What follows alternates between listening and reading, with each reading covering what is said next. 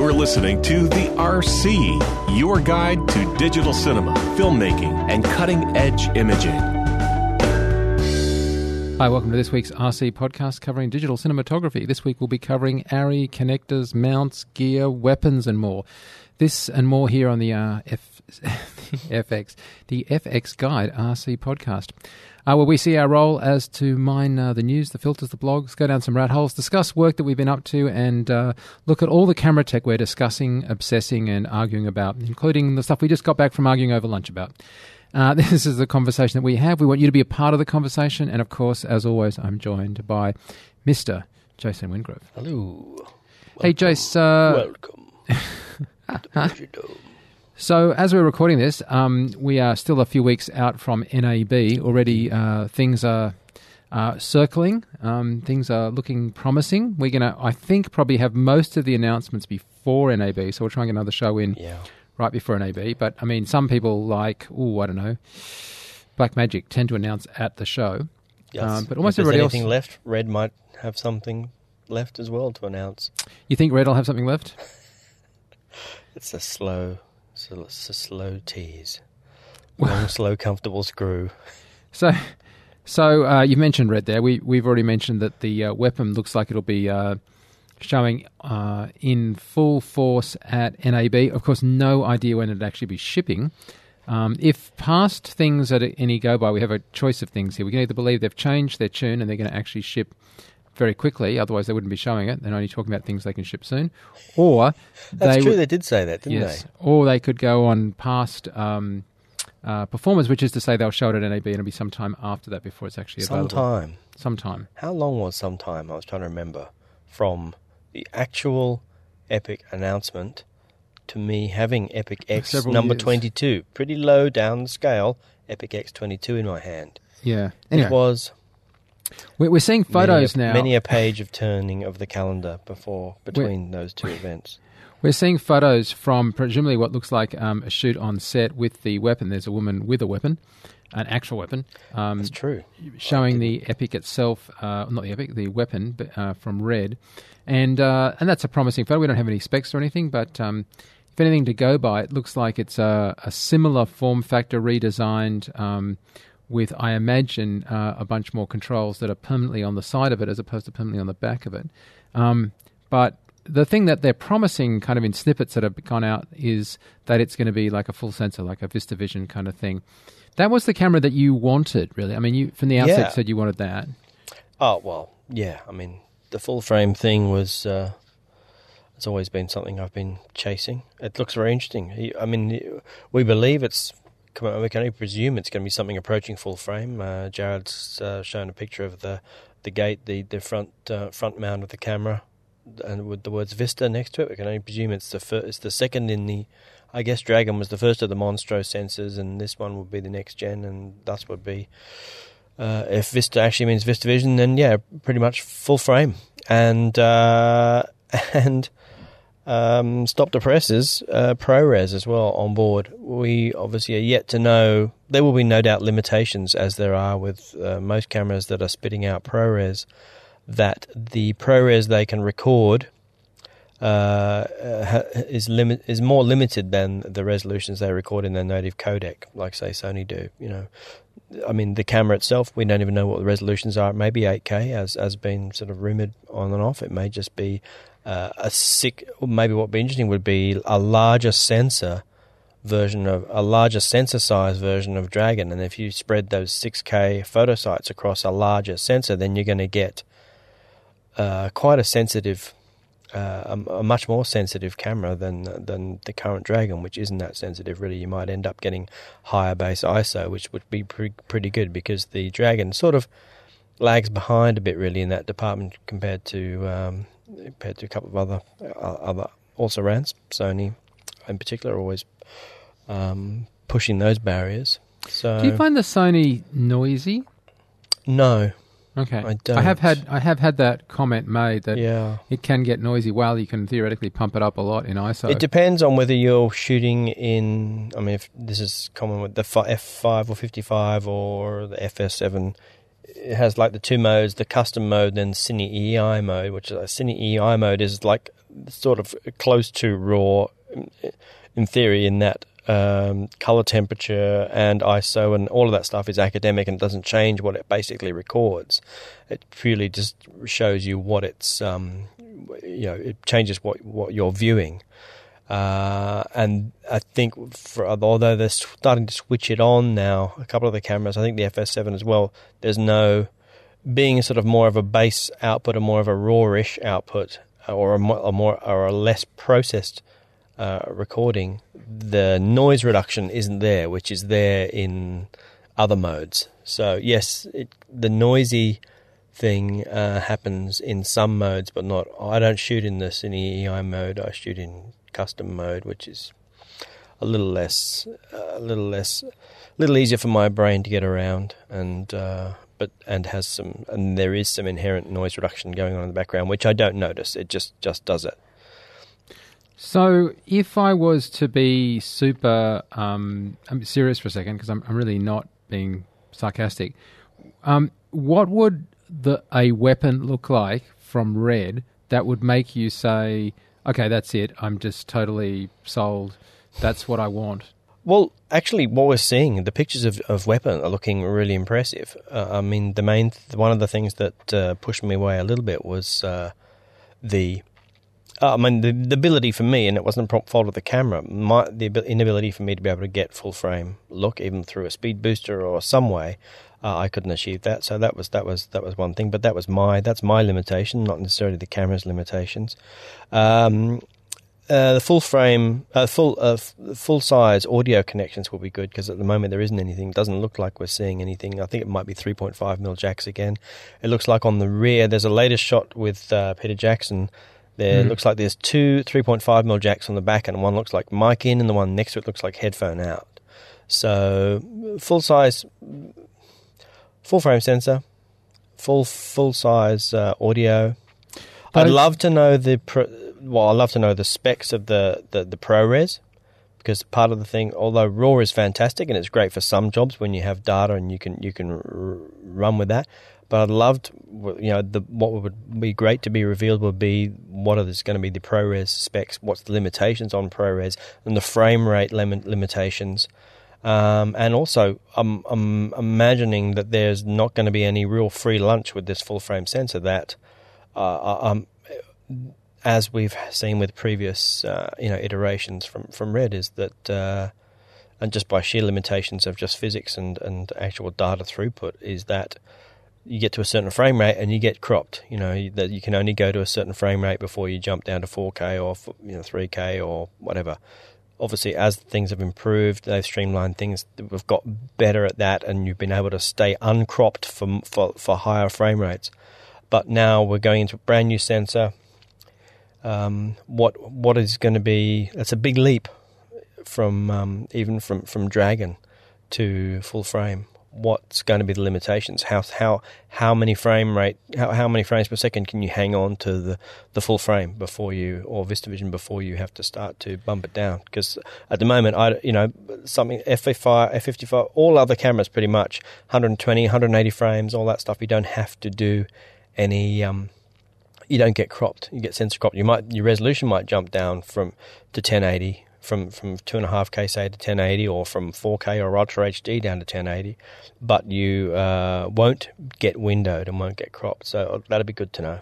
They're not actually stopping selling the Epic. No, of course. And your Epic won't stop working, and your Dragon won't stop working, and they're not stopping Dragon.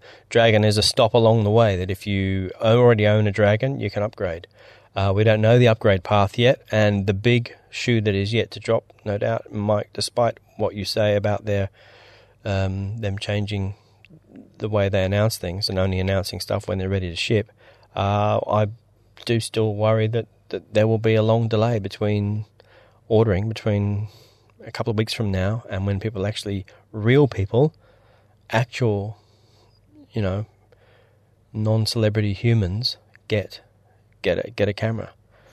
So that will be a real proof of pudding. There is no need to upgrade to a Dragon before NAB to be in the running. But you want to be on a Dragon to be in line for the weapon. and exact details, of course, are going to all, be up and down and all over. Yeah.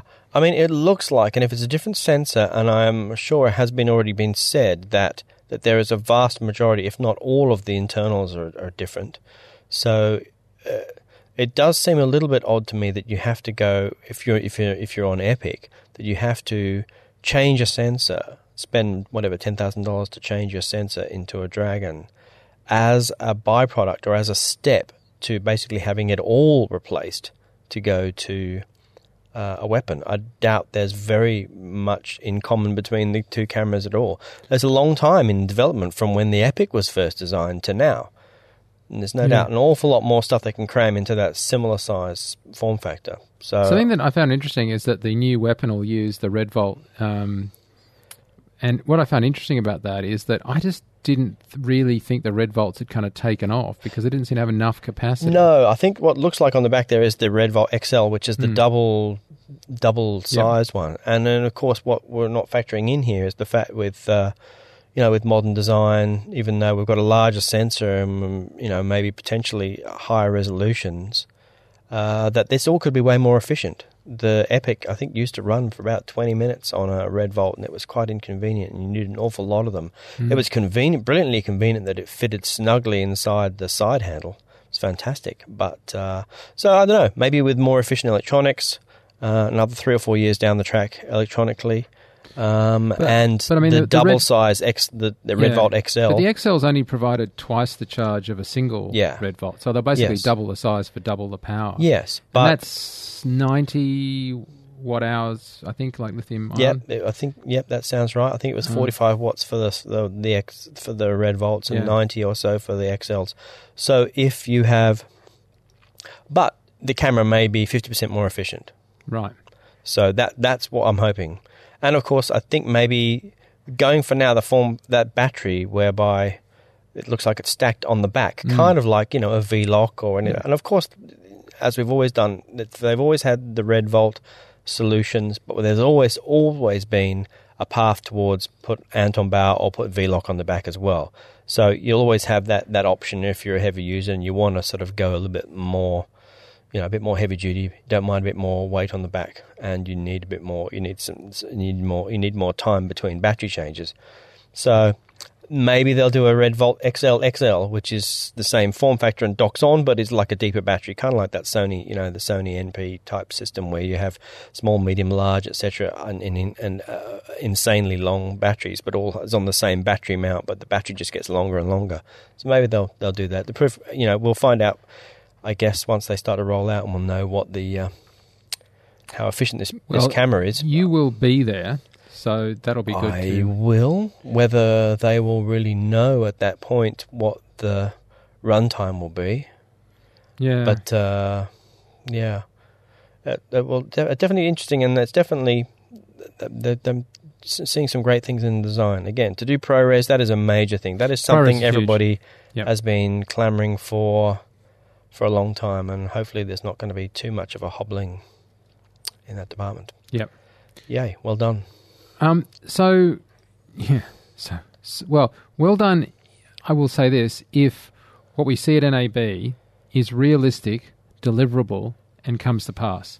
And the money. Well, yeah. What it's going to cost. We know what it's cost to get to Dragon, but if you already own a Dragon, or if you just stay with Epic and you skip that step, maybe in 6 months or whatever time, when they have an upgrade program, or you sell your Epic, or if you're coming in just clean, that'll be the test, because they're up against Alexa Mini, up against a lot of cameras now in the market that you don't necessarily have to have 8K, but you just want to have you want to have nice dynamic range, you want to have good ISO, and you want to have a nice small form factor.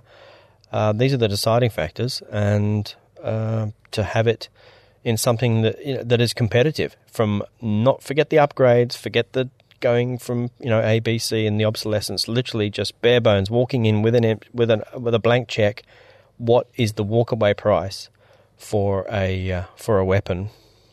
And the big cost, and one thing that is still a bit of a, I guess, is more from the Red of old, is the fact that it is now going to no doubt have to have the higher spec SSDs, and they only use the mini SSDs. So any larger SSDs you have are all pointless.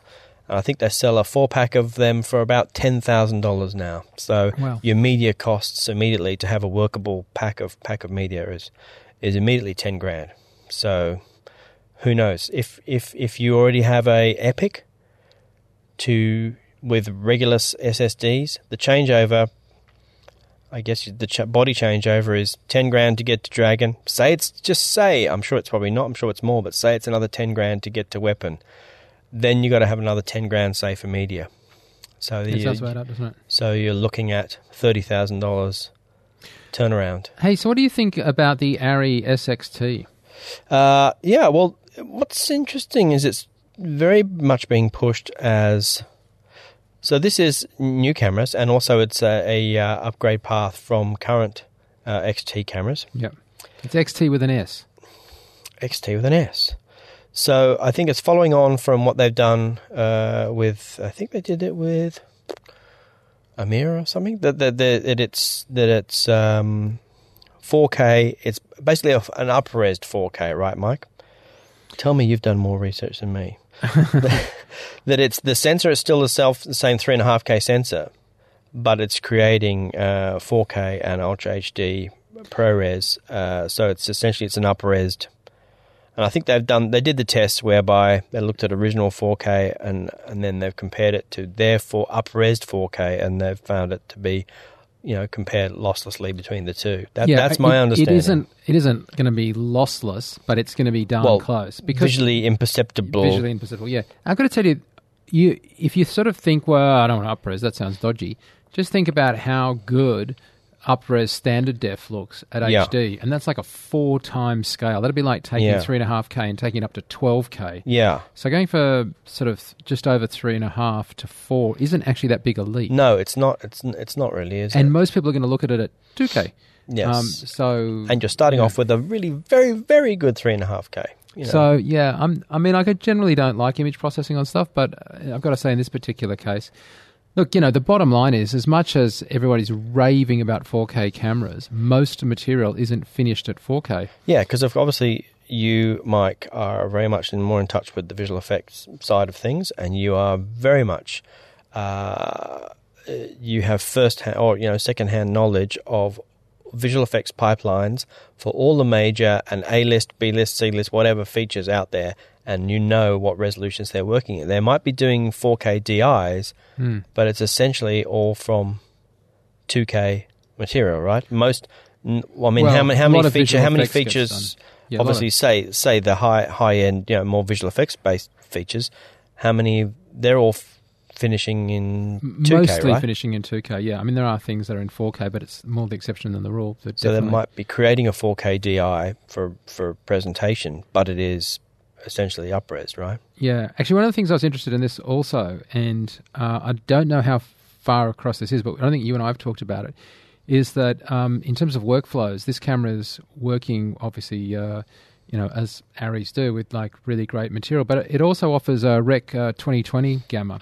Yeah. Which is interesting, obviously, because the whole thing about Rec 2020 as opposed to Rec 709, that defines the 3840 and the the effectively 8K that is 7680 by 2320.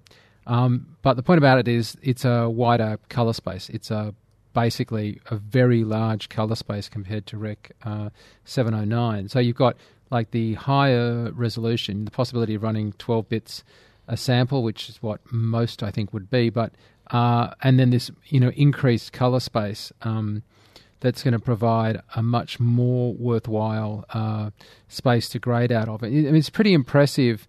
I think Avid end of last year did an update to Media Composer to support Rec 2020, and certainly that'll be something that I think will be one of those questions that people are starting to ask on the show floor.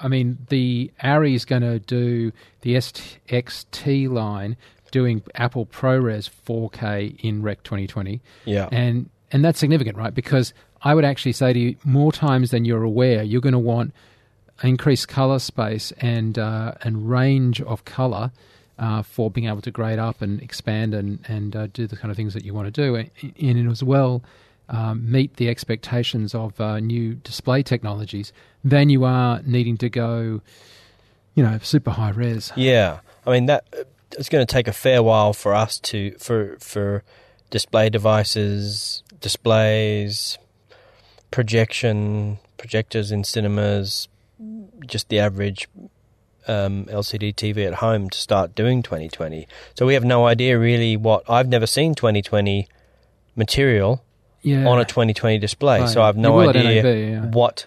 Blu-rays is going to ship 4K Blu-rays, and that'll be in 2020. And most monitors of quality will really appreciate having a wider gamut, though whether or not they can fully support... Well, we notice it, though. Have you seen it? I mean, on a proper... I'd be keen to know what the difference is visually.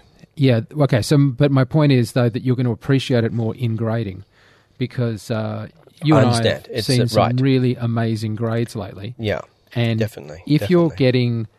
So here's the thing, right? If you want to do a larger colour palette to work with, even though you might be squashing it down to 709 output, you've got more bits and greater colour range to work with.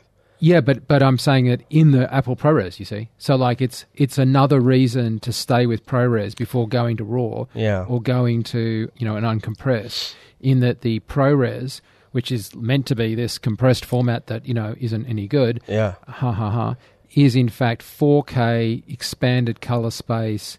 I mean, it's a kick-ass format. Apple's presumption that is dumped long ago, and Apple stopped supporting it, and it's an ancient format, and we're constantly seeing move. It used to have a hard limit of, I don't know, you couldn't even do more than 1080, and they've changed the specs. Now we're seeing full Cine 4K out of it, and Direct 2020, and they keep adding ProRes specs, right? There's a new. I mean, it was invented ProRes, 2007, right? Yeah, there's a new ProRes spec, right? A new high-end one beyond, sort of 4444. The XQ? XQ, is it? Yeah.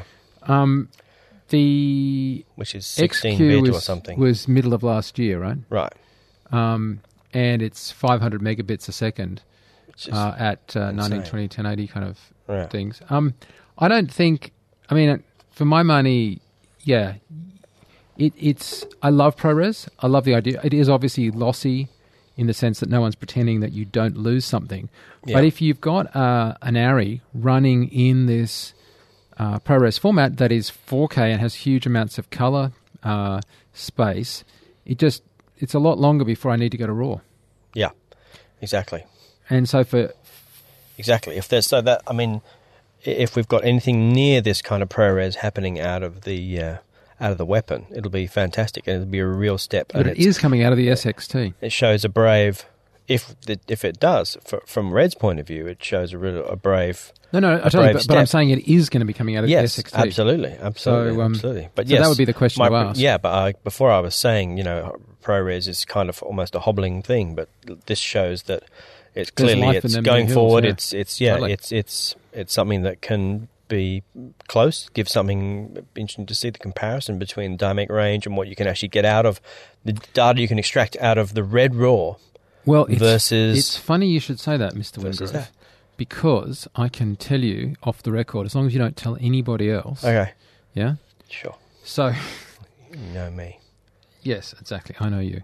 So just as a little secret between you, for those of you that are in Sydney, we're probably going to have a colour sciencey type night around SMPTE, where we're actually going to look at these issues of like doing SMPTE DCP and why has there not been more take-up and what are the implications over that, and then look at, what are the gamut mapping and colour space conversion issues between 2020 and 709, because that's another thing, right? Like you have to convert to 709 still for many applications. So if somebody just says, hey, can you run me out the 709 version of this, you want to know, is that going to cost me anything? Is it going to look any different? And how's it going to look different if it is? So we're doing all that probably, I think, on the Tuesday of SMPTE in Australia, which is coming up. And that'll be... I'll give you more details closer to the day. When is SMPTE in Australia? Oh, within Melbourne. No, SMPTE's in Sydney. Is it? I will get you the date. There you go. Okay, cool. SMPTE in Sydney is, Excellent. I'm going to say June, but Yeah. Cool. I'm going to get the, Excellent. give me 1 second and I'll give you the dates. And the dates are July 14 to 15. And so, yeah. So Okay. anyway, in Sydney, not actually part of the conference, but at the same time, we're going to have a, like how to film for these spaces and what the implications are from camera to post. Specifically, I guess, someone like you, I guess, somebody that wants to understand how to film and is it going to make any difference and where is it going to make a difference, but with a bit of, I'm not giving the presentation. It's we've got some guests coming in from overseas to do it, but I'm really keen to explore this myself. Yeah. Because you're absolutely right. Like, what are those differences and where are you going to notice them? And I think that's what we want to know, isn't it? I mean, that's what I want to know. I mean, it might not be. It's just to give you options. There might not be much difference in terms of data output. It might not be a much smaller hard drive's worth of rushes at the end of the day if you go from 6K or 8K red raw to ProRes XQ, QX, whatever it is.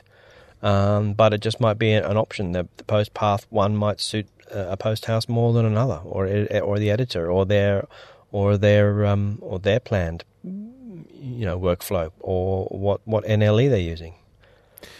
So, changing gears a little bit. Changing gears. You showed me a picture of what I thought was an iPhone stuck on top of a 5D Mark III. Oh, yes.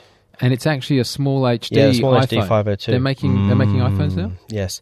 Something new from Small HD. Love this company, of course. Oh, yeah. Have been friends of the show and good to me since day one.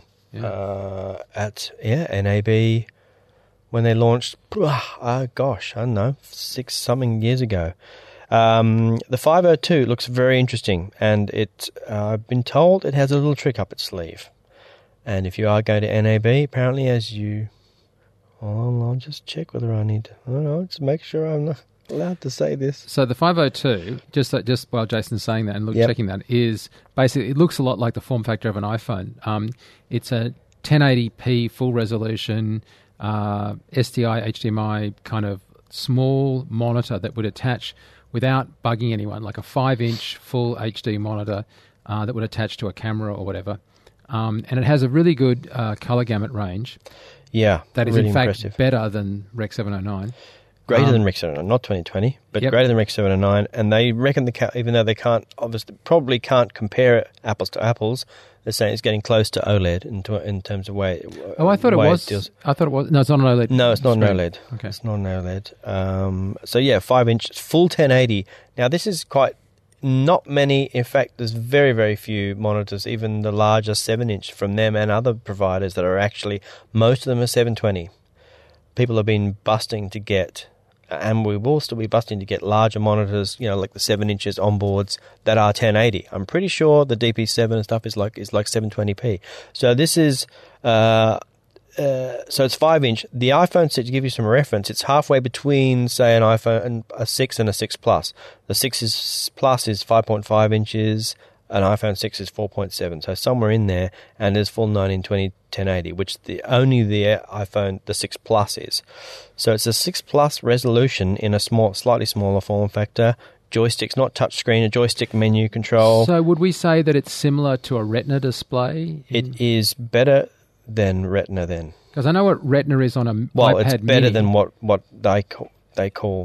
Like on an iPad mini, a Retina is 2048 by 1536. They right? do actually list on their website. They list the pixel density somewhere there. But yes, it is. It's greater than the iPhone 6. What they call Retina, because it is the same resolution as the 6 Plus in a smaller screen size. Right. Yeah. So there's that. 441 pixels per inch. So yes, Isn't that, sorry, just to stop you for a second, 441, isn't that an amazing number? Like, remember when 300 DPI was print res?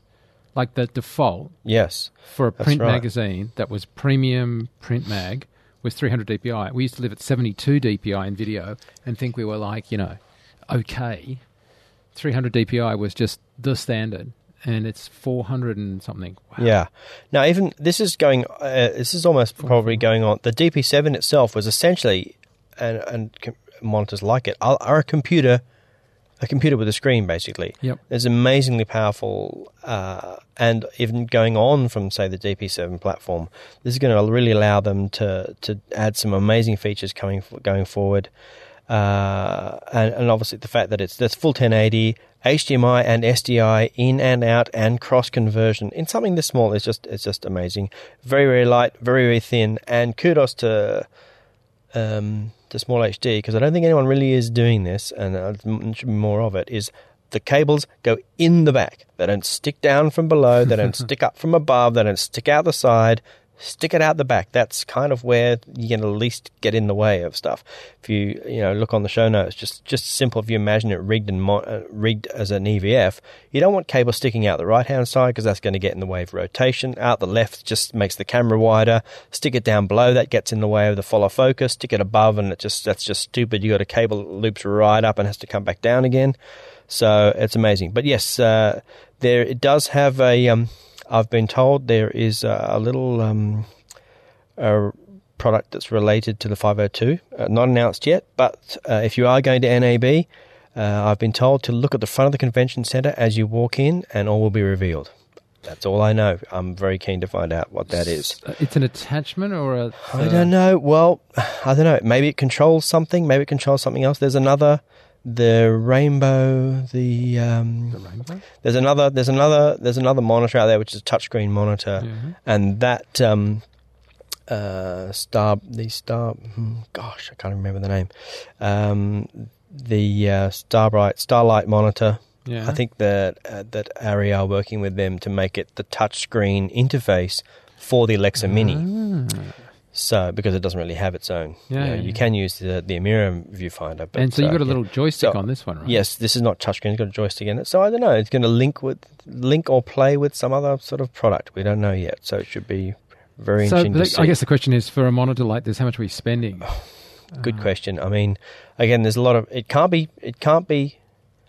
You'd want it to be like $1,000. It can't be too much. I mean, if you look at something like you got the price of like $2,000, and you can buy an Odyssey 7Q, and that's 7-inch OLED, and it records, right, and it has and it comes with SSDs in it. That's amazing. That's pretty amazing. So and this is smaller. Yes, it's got sort of function. I don't know. It's going to be I guess it's $1,000 less. I mean, it would be amazing if it's less than $1,000, but I'd say $1,000, $1,500 maybe. I'd say it's definitely worth $1,000 and a bit for sure, and it would be good to see what the coming functionality is going to be. Maybe it's got an SD card in it. I presume that at the moment that'll be for LUTs and things. Maybe it'll record. That'd be great if it could record. That'd be awesome. Maybe something wireless. I don't know. Maybe it docks into a wireless thing. I don't know. So it's got a couple of LPE6 batteries on the back, but no doubt the other battery plates coming because LPE6. It's kind of old technology these days. That's the battery remember the 5D? I think that's the battery out of the 5D. Yes. So I got a lot of those. I got a lot of those batteries. I don't have a 5D to stick it in, but I have a lot of those batteries. So that's... it does have an SD card slot on it, yes, right? It does. Yeah, that's right. And is that for LUTs? And that, at the moment, any of the DP7, DP6 and things like... the DP7 has a SD card slot, and that is for LUTs. They have a fantastic workflow of being able to put LUTs in, viewing LUTs, and also obviously for firmware updates. So that's what that's been used for in the past. So maybe there will be this being even another couple of generations along from the DP7. Hopefully, we'll have some more functionality again. Recording. Recording. Can we have recording, please? I really want one of these because I really want an external monitor I can travel with. I can't tell you how much I would like one of these for when I'm traveling as an external monitor. Yeah, I mean, 7-inch is pretty standard. I always have a 7-inch on the top of my cameras, regardless from the 5. But it's going to weigh more, right? Yeah, they're pretty. They're not too bad. If you don't have any, if you're powering it off the camera and you don't have any batteries on it, it's not too bad. This is pretty lightweight. I don't know what the specs are on the weight of this thing, but it's less than a pound. Pretty light. But 7-inch has been the standard, or at least I've been using it as a bit of a standard because it's just easy to pick focus. It's just a larger monitor. It's easy to pick focus, but you can go smaller if the resolution is higher. So yeah, this could well be. I guess this is almost the same essentially as a larger monitor with less resolution. This is a smaller one with higher resolution. This could be, I don't know. This could be a good onboard standard. Who knows? Now Anyway, well done. Something chaps. really, I really. want to see it. You I found want something. to touch it. I want to own it. Sorry. No, I agree. I totally want one too. Hey, you found something really obscure this week in terms of gear. Oh yes, the Safe Tap. Oh yeah. Well, this is awesome. Anybody who's dealing with DTAP, right? DTAP is like a horrid little virus. It's on everything. It's on batteries. It's on cameras. Yep. But if you've ever used them, they're a little fucker of a connector because you can.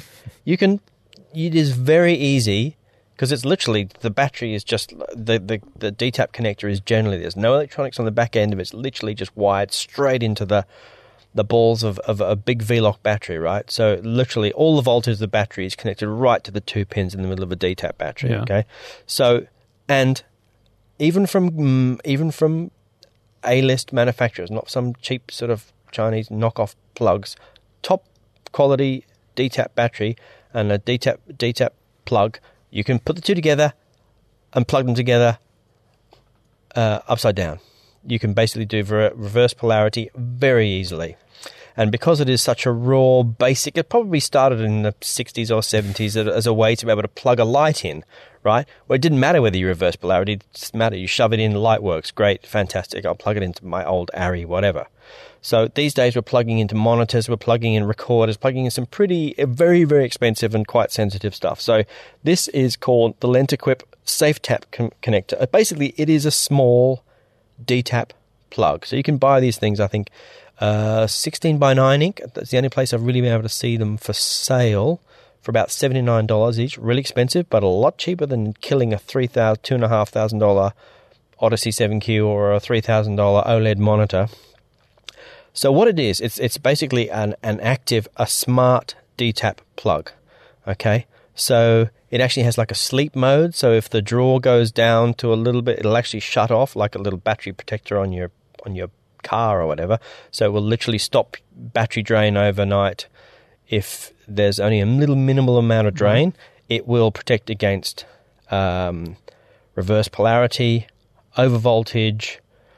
And yeah, we'll stop drain and stuff. And it's got little LED on the front of it, multicolor LED on the front that will let you know if it's green or if it's reverse polarity or if it's in sleep mode. Very, very, very clever for a very, very small little plug that isn't much bigger than the average DTAP plug itself, except it's basically just, imagine a DTAP plug with a tiny circuit board and an LED on it that will prevent you from screwing something really expensive. Very clever.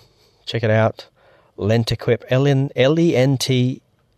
Lentequip, unlike I've spelt it here on the show notes. The Safe Tap connector. Very cool, and if DTAP is all you have, this will actually make you people less afraid of DTAP, because it's a scary, horrible... It's the equivalent of, the old caravan hookups, It's that shabby and that shitty, really. It is really terrible. Dear. Anyway, yeah. Okay, another piece of gear, which I've ordered. Unfortunately, I was hoping to try and get it in my hand before I reviewed it, but I just know it's going to be good, so I'm just going to go ahead and mention it as well, particularly because I've been given a discount code. I've been wanting to buy one of these for forever, because really no one else makes anything like this. The extender mounts, anybody's probably got these, XTENDER. I think their website is theextender.com. THE extender, so no X, no E at the front of it. It's basically it's an alternative to the classic kind of Israeli arm or Noga arm for monitor mounts or light mounts or mounting on anything on top of the camera. It's kind of like I'm trying to think of what the equivalent is. It's kind of like the remember the old sort of angle poised lamp iMac kind of thing. It's kind of like that, which is like a friction position. Wherever you position it and it stays there. But it's sort of friction and sprung kind of version. Because when you put a really expensive monitor on the end of one of those Noga arms, and you undo them. Obviously, there is a point where it goes from holding it to it's just loose and it's going to smash. It's going to flip out of your hand and just smash on the corner of the camera and be screwed. So this basically is just set and forget, and they've got lots of different models. And the top of the line one, I think, if I remember correctly, is like $250. Not cheap, but good Noga arms are not cheap either. And even more not cheap is those Manfrotto hydrostatic ones, which is like hydraulic fluid, and they've got a bit more friction. But there's nothing to unlock with these. It's basically just once you set it to the weight that it's always going to carry, then that's it. So you can swing it out or angle it up and down, and so. I mean, there are smaller ones that are like $140. Yeah, it depends on how much you want to angle and how high you want to raise your thing, and I guess depending on how heavy your item is. But Extender 10 is a discount code for 10% off, and that'll go right through to the end of NAB. Thank you, Extender, for that little code, XTENDER 10. Hey, I just wanted to flag something. The Sony RX100, I was talking about how no one bought point and shoots anymore. Yeah, have you just got one of these? Have you? They're very... Well, they're very popular because they're now made the Mark III of this. Yeah, and it's like a 20 megapixel camera, and you can get them for around $600. For the Mark III, or for what version have you got? I was talking about the US price actually, because there's an RX 100 Mark 1, 2, and 3 still around. So they've definitely evolved this product line. Yeah, this is the Mark III. It's right? It's a small sensor. No, it's a bigger sensor. It's a 1-inch sensor. It's bigger than a 2/3 inch sensor. I hate this cross-pollination I hate all that, especially those fractional ones where they say 1/7th of an inch. I mean, I think the thing about this little camera that's interesting is it can go fully manual. It can shoot RAW. And it's so funny because all these people that I respect have them. Yes. And now the thing is, I still know that most of the time people take shots on their iPhone. And I've got to tell you, the iPhone camera does not disappoint. I'm stunned with how good that sucker is. But that being said, it's not a proper RAW camera. It's not it's a great camera if you've got another camera, but it's not a definitive sort of thing. This is the sort of point and shoot that if you were going somewhere, I don't know, like say you were hiking to the top of a mountain, I'd actually want to take more than my iPhone because quite frankly, I've just hiked to the top of a mountain. Yes. But I don't want to have to carry an SLR because you've just hiked to the top of a mountain. Yeah. So can you get things out of focus, or can you get any shallow depthishness going on? Yeah, I mean, it's got I'm trying to work out what a 1-inch sensor is. It's got a 1.8 f1.8 Carl Zeiss thing on it, like lens on it. So it's not... it's not dumb. Okay. Look, it's definitely a very popular camera, as I say. They've evolved it quite a lot. Do you on the iPhone use like the camera app, or are you like me and use something like Filmic Pro? I always, if I'm going to just take a photo, I'll always because it's there, I just reach for the camera app. And then I put it into some other app and, then sort of play with it afterwards. Screw around with it and add some pretend depth of field if need be. Yeah, I've got to say, I find the Filmic Pro is a really good thing for, well, I guess I'd like to have more manual, and that gives me more manual on an iPhone, which, I appreciate. It also gives me a level on the audio, which I really appreciate when I'm recording video and stuff. So... yeah, I mean, I like seeing that level and I like doing stuff. I think what they have done, which is really nice on the switching gears to the iPhone camera, is let you adjust the exposure manually. Have you ever seen that? Like on your new iPhone? Just on the normal camera? Yeah. Like you click on your normal camera. You're meant to be able to do that, aren't you? In the middle... I've never done that. How do you do it? So when you bring out your iPhone... Yes. There's a focus point that it's looking at. And there's a little faint sun. And if you move the sun up and down... it'll overall... Oh! I know, it's good, isn't it? I did not... Hang on. Oh, then you can literally... change exposure. So, hang on. Change focus point by aiming at something different. Hang on, let me go and then change exposure. What you can't see is the white balance. Oh, hey, I didn't know that. And if you actually on the image, if you swipe left and right, it changes the mode.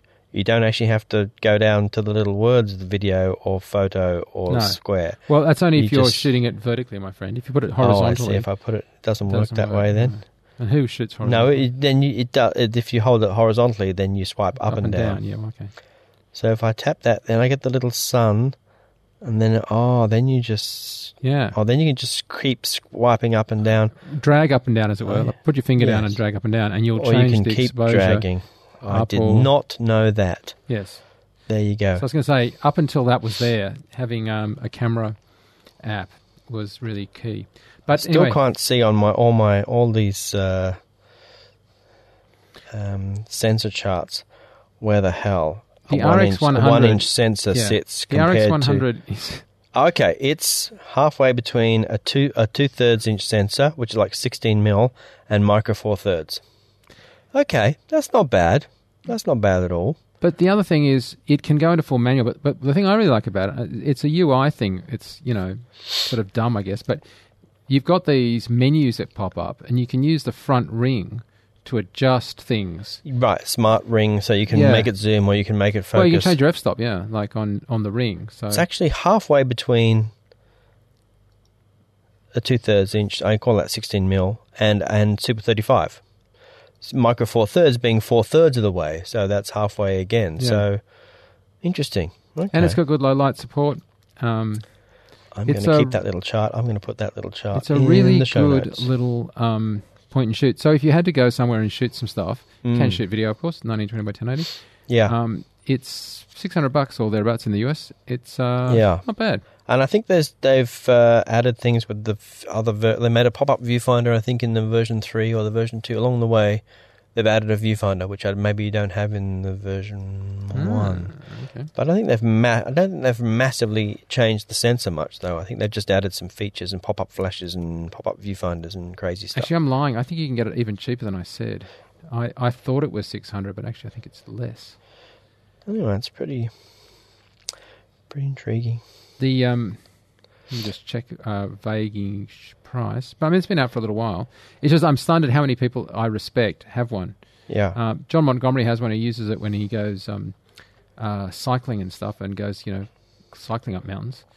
Okay, I'm going to quickly, because I know you've got a heart out, Mike. 2 things. I'm just going to quick update on the Riva Cine. I talked about, I think, last ep, which is the large variable ND, right? I've since had and shot a major campaign with it now on the map box, in the map box, every single day. I'm blown away by this thing, right? So this is basic, quite simple. It's a variable ND. It's a variable ND kit, but it's 2 filters. 4x565 fits in larger map boxes.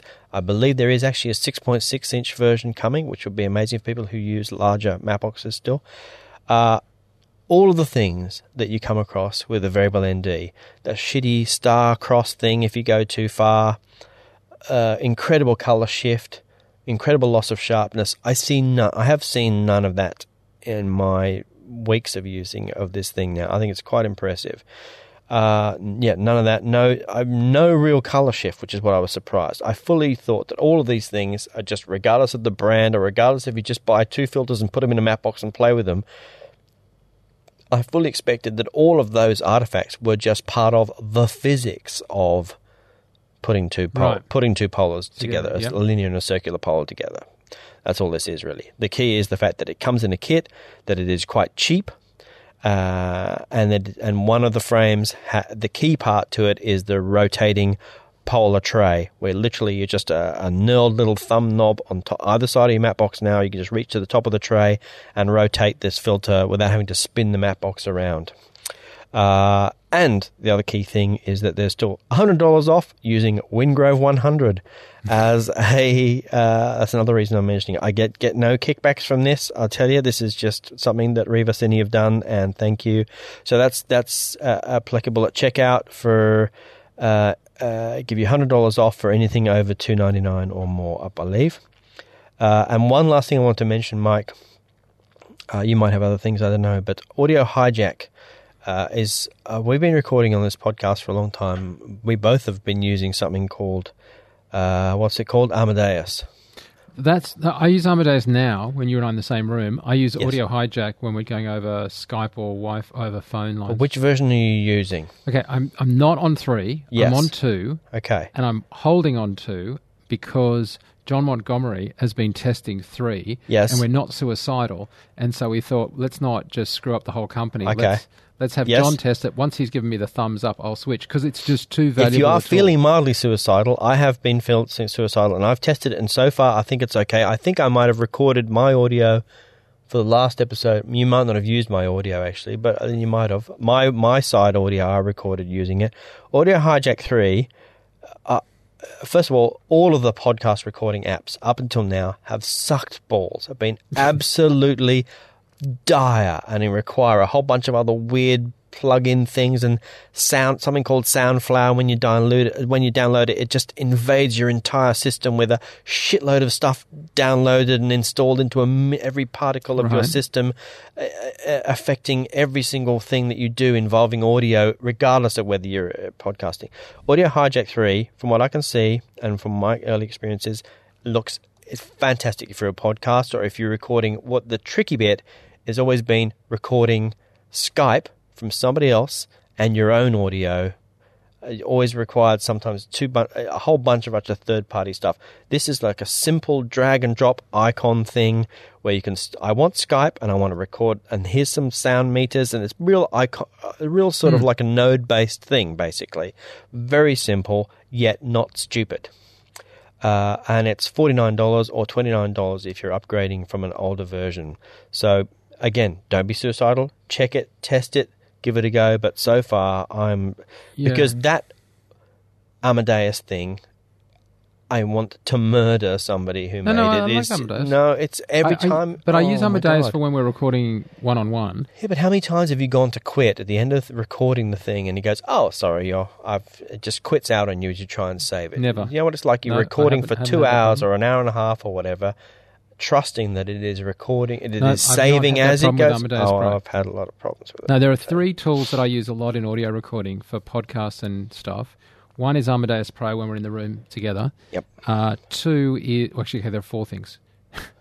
I use 3 main weapons. Skype and, an Audio Hijack 3, Cardinal Fang. And I also use the USB Pre 2 by Sound Devices. Yes. The USB Pre 2 by Sound Devices, the portable high-resolution audio interface marvelous box that I want to be buried with that has limiters and all sorts of wonderful things and just USB in.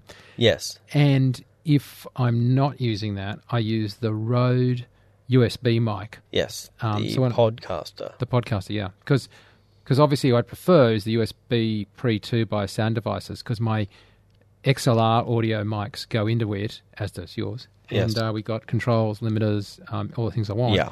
But if I don't want to lug all that stuff, I can just take the mic, which is effectively then straight USB into my Mac. My headphones plug into the mic.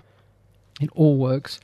And it sounds good. And I've got to say, countless times I'll get on Skype or whatever with somebody and they'll say, "Oh my God, your audio sounds so good." Yeah. You can't walk away from the fact that to do good stuff, you need a good mic. Yep, definitely.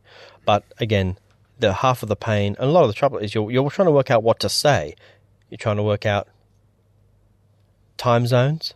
You're trying to work out a lot of other stuff. What you don't want to be working out is how I record Skype on one side and me on the other side, and also save 2 separate files, and there's no crossover, and you're not recording them as a meshed thing where you can't then edit it earlier. Yeah, no, edit totally. later on. So I think hopefully John's testing will come to the same conclusion that this is the next best gold standard. So we're going to do a show before NAB? Yes, please do. Absolutely. As I say, I think the rumours are there'll be a couple more announcements to come, and most people will get all their announcements out before actual open day, apart from the final details from Red and whatever Black Magic show. So I think there will be definitely some stuff to talk about. Nothing you reckon from ARRI that is at the show? Or Canon, that's well, just the there's show. still talk of them having a larger camera again, having like some 6K something. I think that's been in testing for quite a while, but I don't know whether they'll show that. They might just tease it. I don't think Sony's going. I don't know.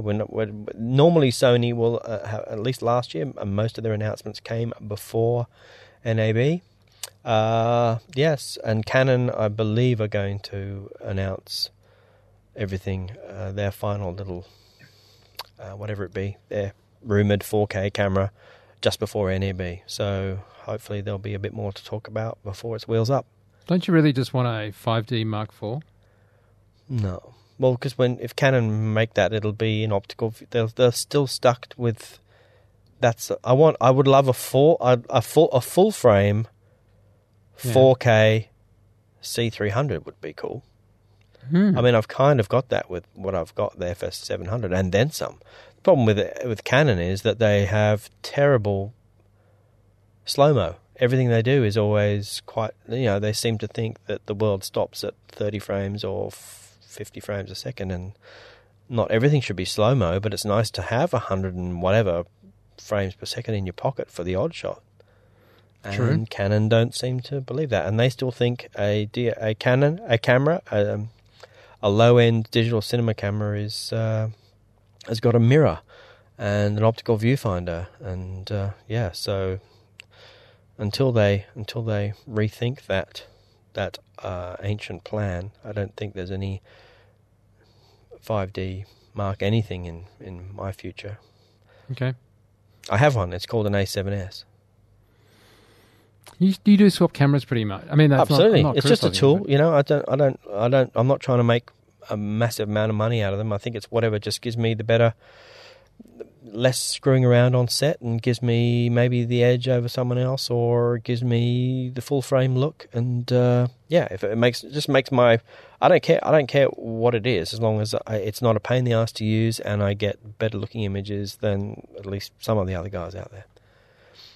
And it leaves me creatively free to think about what I'm actually shooting and not how I'm shooting it. Right. That's the main thing. Stay out of my way. Do a great job. Give me a nice look. Stay out of my way. Don't be a pain. Sit down, shut up. Take great images. Let me get on with the directing thing. Right. It's Friday afternoon. Yes. You know that it's like Friday afternoon with a 15-knot breeze and sunny. Off you go. Grab your sailing bag. Have a good afternoon. Just saying. Enjoy. Do you want to come for a sail? Sounds good. Let's go. Okay. Thanks so much for being with us, guys. We'll see you before NAB. And, obviously from NAB, Jason will be recording, doing a bunch of stuff. I'm off to America on Monday. I'm going up to do stuff, actually in a different set of tech. I'm doing VR stuff in the US, which should be fun, but not to preemptively do anything. But obviously that's for FX Guide and FX PhD. I want to thank you guys for being with us this week. Until next time, I'm Mike Seymour. Thanks so much, Jose. Thanks, guys. Bye. Thanks for listening. Send your questions or comments to rc@fxguide.com. Copyright 2011, FX Guide, LLC.